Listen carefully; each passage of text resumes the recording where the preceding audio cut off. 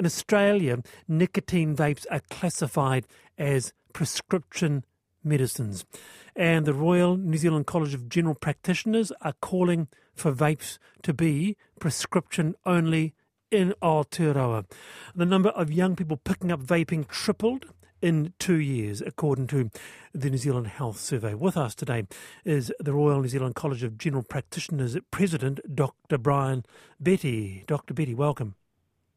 Yeah, look, thanks, Wallace. Nice to be here. I'm medical director, not president, by the way. Oh, no, I'm sorry. To clarify, yes. What the college has actually said is we think it should be pharmacy only, not prescription only, so which is a slight difference, but getting it from your pharmacist or quit smoking line or some sort of smoking program. You could have by script with your GP as well. But, the way we access vaping is really the key issue here. Yeah. Oh, okay. So Australian researchers are using New Zealand as an example of what they don't want to be like, that we have a quote-unquote, a whole generation addicted. What are your thoughts on that? Oh, look, I think this is the actual problem. So there's vaping is there to be a smoking cessation tool, and we're fully 100% supportive of that because it's less harmful than smoking. The problem is, especially with our young people and our adolescents, that the rate of vaping is actually going up. And in particular, the rate of vaping with nicotine in it, and nicotine is incredibly addictive, is actually climbing quite significantly. We've got a real concerns about the long-term consequences of that happening when we don't know the long-term consequences of the vaping on the lungs and the body. So, the younger people, especially our adolescents, that's what we feel is a real issue here. Picking up vaping when they wouldn't otherwise smoke. All right, just to clarify before we go to our panel, Brian, that you do endorse and recognise vaping as a very good smoking cessation product? 100%, and that's where it needs to be used for smoking cessation, not as an alternative to cigarettes for people who would otherwise not smoke. Because what we do know, and this is really important, there are some issues that are starting to emerge. So that people who vape, we're worried about the lungs and the damage long-term it could cause on the lungs. It tends to worsen asthma. There's some new evidence that's come out that it could increase the risk of blood clots, especially if there's nicotine in the vapes. And, there are these problems, and longer term, we know it's very addictive with nicotine, and longer term, we don't know what other problems could be emerging here. So we've got to be very careful about the access to vaping and how many of our younger people are actually starting to take it up and getting addicted to vaping per se. Zoe? Yeah, this is a great subject, and vapes are so readily accessible. You can go to your local dairy, your local servo. They carry only the tobacco and mint flavours, but if you want a flavoured vape, then you've got to go to a specialist vape shop, and they are popping up absolutely everywhere, and you can buy flavours like mango and bubblegum and grape and all of those things. So I guess my question is, do we need to ban flavoured vape juice, is what they call it, and just have tobacco flavoured, or harshly regulate this? It's also relatively inexpensive compared to smoking, by the way. Yeah, look, it is inexpensive compared to smoking. I think that's one problem. As you've tapped quite rightly into, the accessibility of the vapes is another problem, and we need to reduce the attractiveness of the vapes, and probably the flavouring is a big thing that starts to do that. So all those things I think need to be considered. And what is, I think, quite a liberal environment for the accessing of vapes, and that's our key problem here, which goes to the college said at the select committee when I was talking about tobacco and things, that vaping was an issue that we needed to spend more time on, and that we needed to start to think about issues like whether it was pharmacy only or through quit smoking programs. And again, as we've seen, Australia's been down that path, and I think this is a real issue for us. Andrew? Yeah, look, something I'm concerned about as a father of a teenager. Okay. If you go back a decade or so, then smoking was sort of on the way out with young people. There was less and less doing it, and it was moving to be uncool, and just there wasn't the uptake, and that was a good thing. And then with vaping, it seems like it's just increased dramatically amongst particularly young people, as has been mentioned. and it's viewed as cool, but also viewed as no risk, is the sort of impression I get. And I don't think what Dr. Beatty was saying before around some of the risks probably haven't been highlighted enough to young people in terms of actually, it doesn't come without consequences. There are potential consequences here that you need to think about. There's clear concern. So I think we've got to do more on that. Yeah, well, there's clear concern, Brian. I mean, to summing one up, I completely agree with this discussion on vaping and impact on teens. Thank goodness it's finally been talked about. As a mum of 2 teen boys, it's terrifying how easy it is to access and how many underage teens are vaping. It's something, Brian, I hear again and again and again. And as another text said, you look at those shops look super cool, as Zoe said, with all the flavours. Yeah, look, they do. And look, we've now got some research coming out of New Zealand in terms of the impact. Last year, 2021, looking at year 10 students, that 30% of the daily vapers at year 10 had never smoked cigarettes. Now, that's a real concern in terms of what's actually going on. But the other thing that was starting to occur amongst those younger people is, if we look back to 2019, only 25% of the vaping students were using nicotine.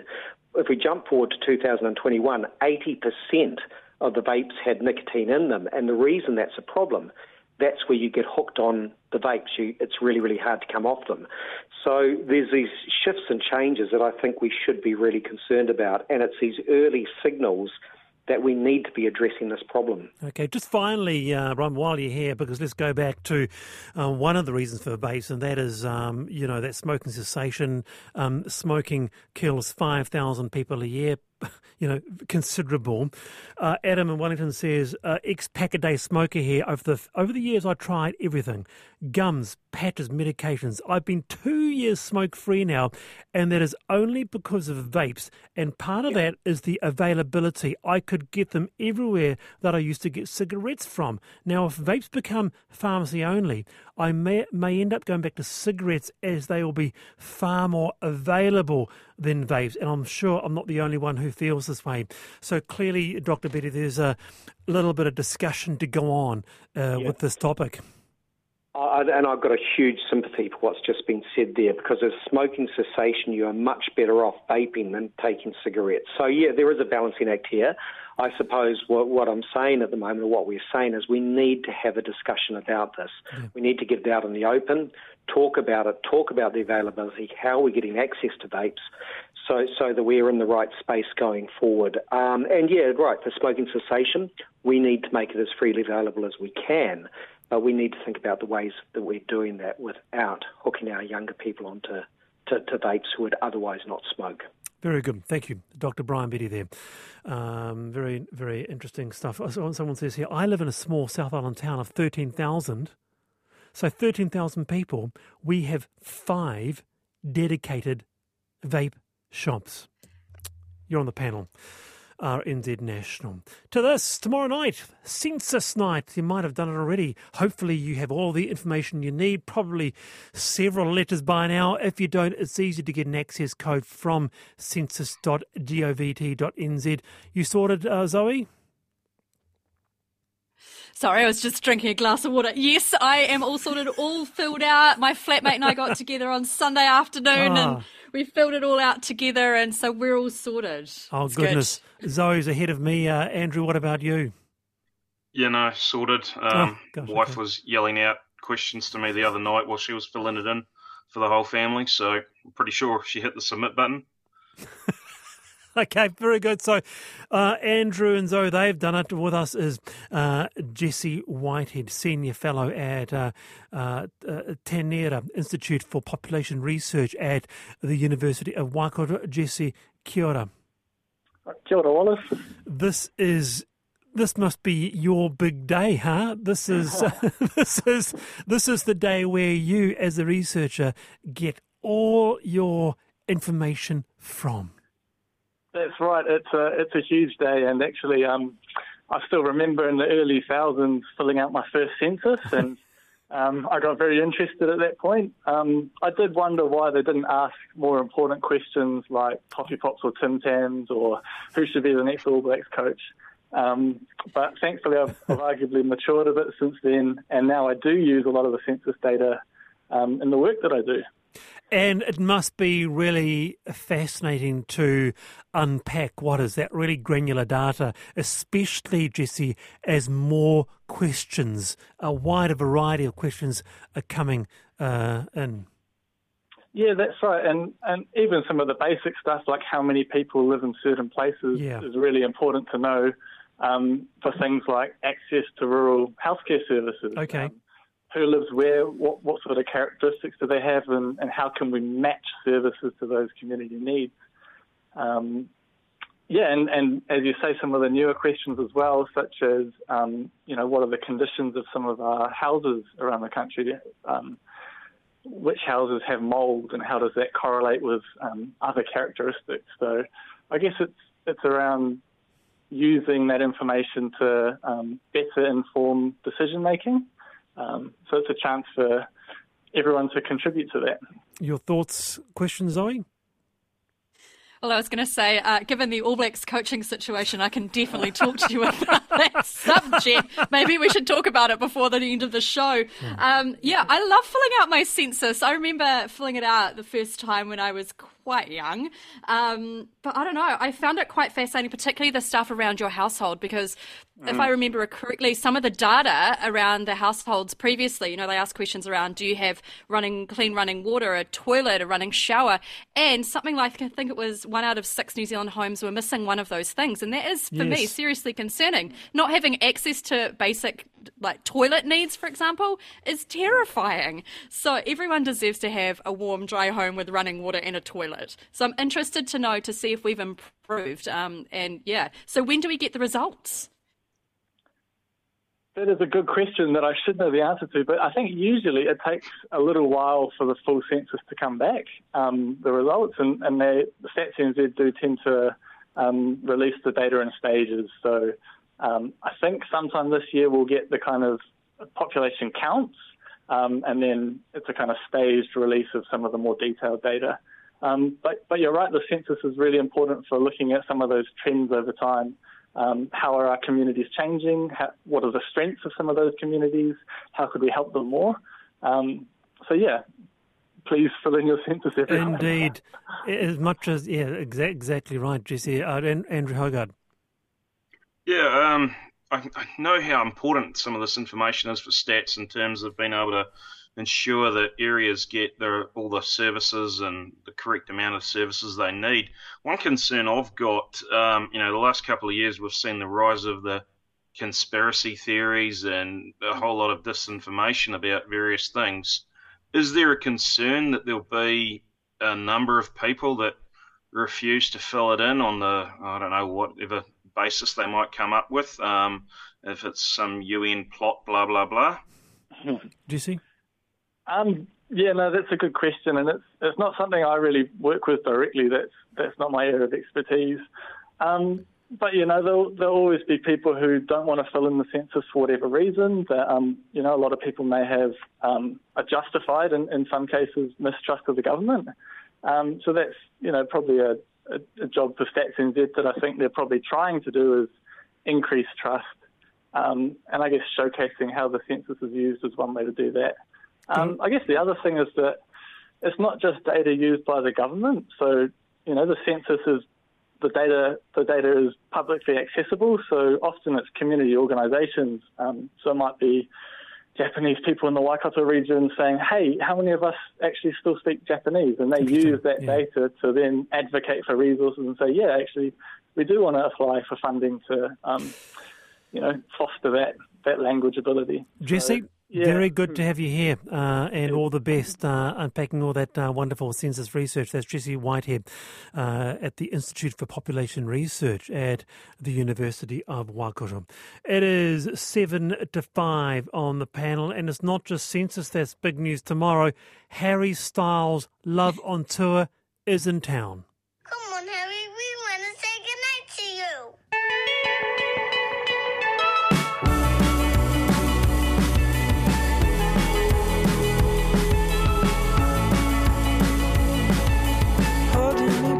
Yep, well, his His album just won Album of the Year at the Grammys. By all accounts, he's a phenomenon. Crowds of devotees known as Harrys or Stylers, feather boas, all sold out. But who is he? Is he the modern-day Donny Osmond?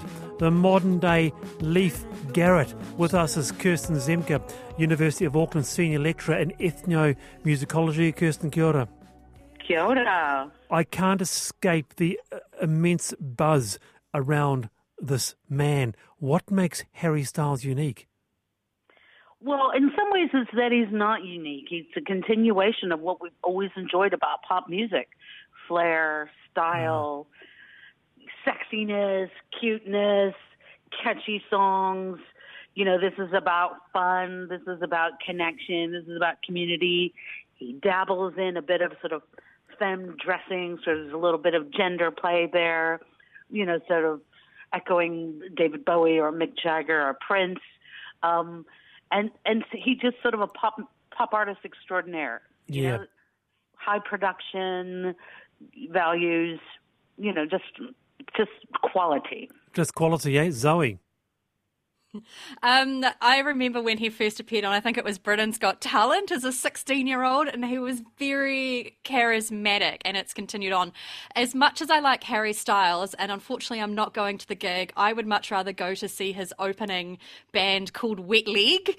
They're an indie band from the Isle of Wight. 2 women, and they are epic. They are so cool. They've got amazing, catchy tunes, including one called Chaise Lounge, which went completely bonkers on social media. So yeah, I much prefer them over Harry Styles. A big up for Wet Leg. What about you, Andrew Hoggard?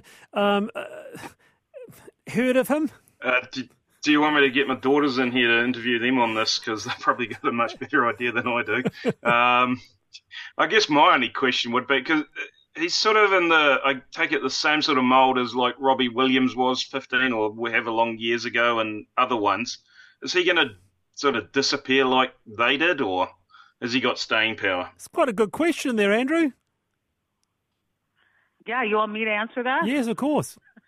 Well, you know, I think it's on whether he can cope. I mean, we see a lot of our pop stars get sort of churned through the lifestyle, you know, and how much they can survive fame, you know, and all the things that come with it. It looks like a lot of fun.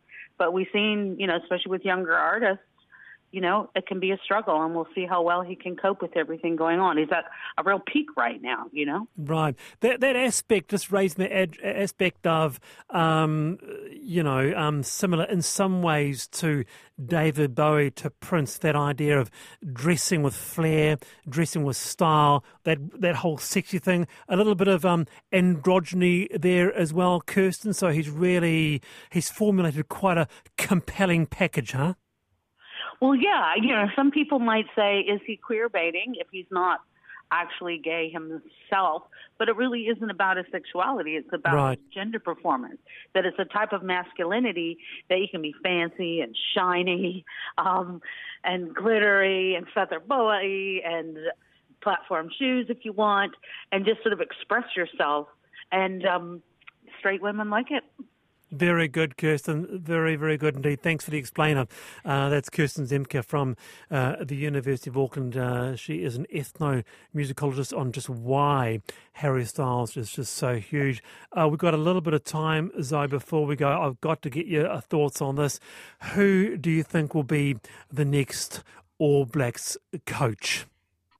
Well, there's 2 things to keep in mind with this. At the moment, we're talking about a 2-horse race, right? Scott Robinson, Jamie Joseph. Yeah. But do not underestimate or rule out Joe Schmidt. So when it comes to the most experience of international coaches right now in New Zealand, he's it. He coached Ireland from 2013 to 2019. He's currently the All Blacks attack coach. He's your man to watch. And then there's the tickets. This is a bit like a political campaign. So they will be going out trying to get other coaches on their ticket. And so whoever's got the strongest ticket will be coach. There you Amazing. go. That's my 2 cents. Andrew. You don't think Dave Rennie's got a shot? No. Okay. Really interesting intel. So thank you for your time. A little bit of Eric Clapton here for the passing of Georgina Bias. Someone suggested this track. Zoe, George, Andrew Hoggard, you've been fantastic both. Kia ora. I'm Wallace Chapman. Checkpoint is next with Lisa Owen. I'm back tomorrow, 3:45. See you then.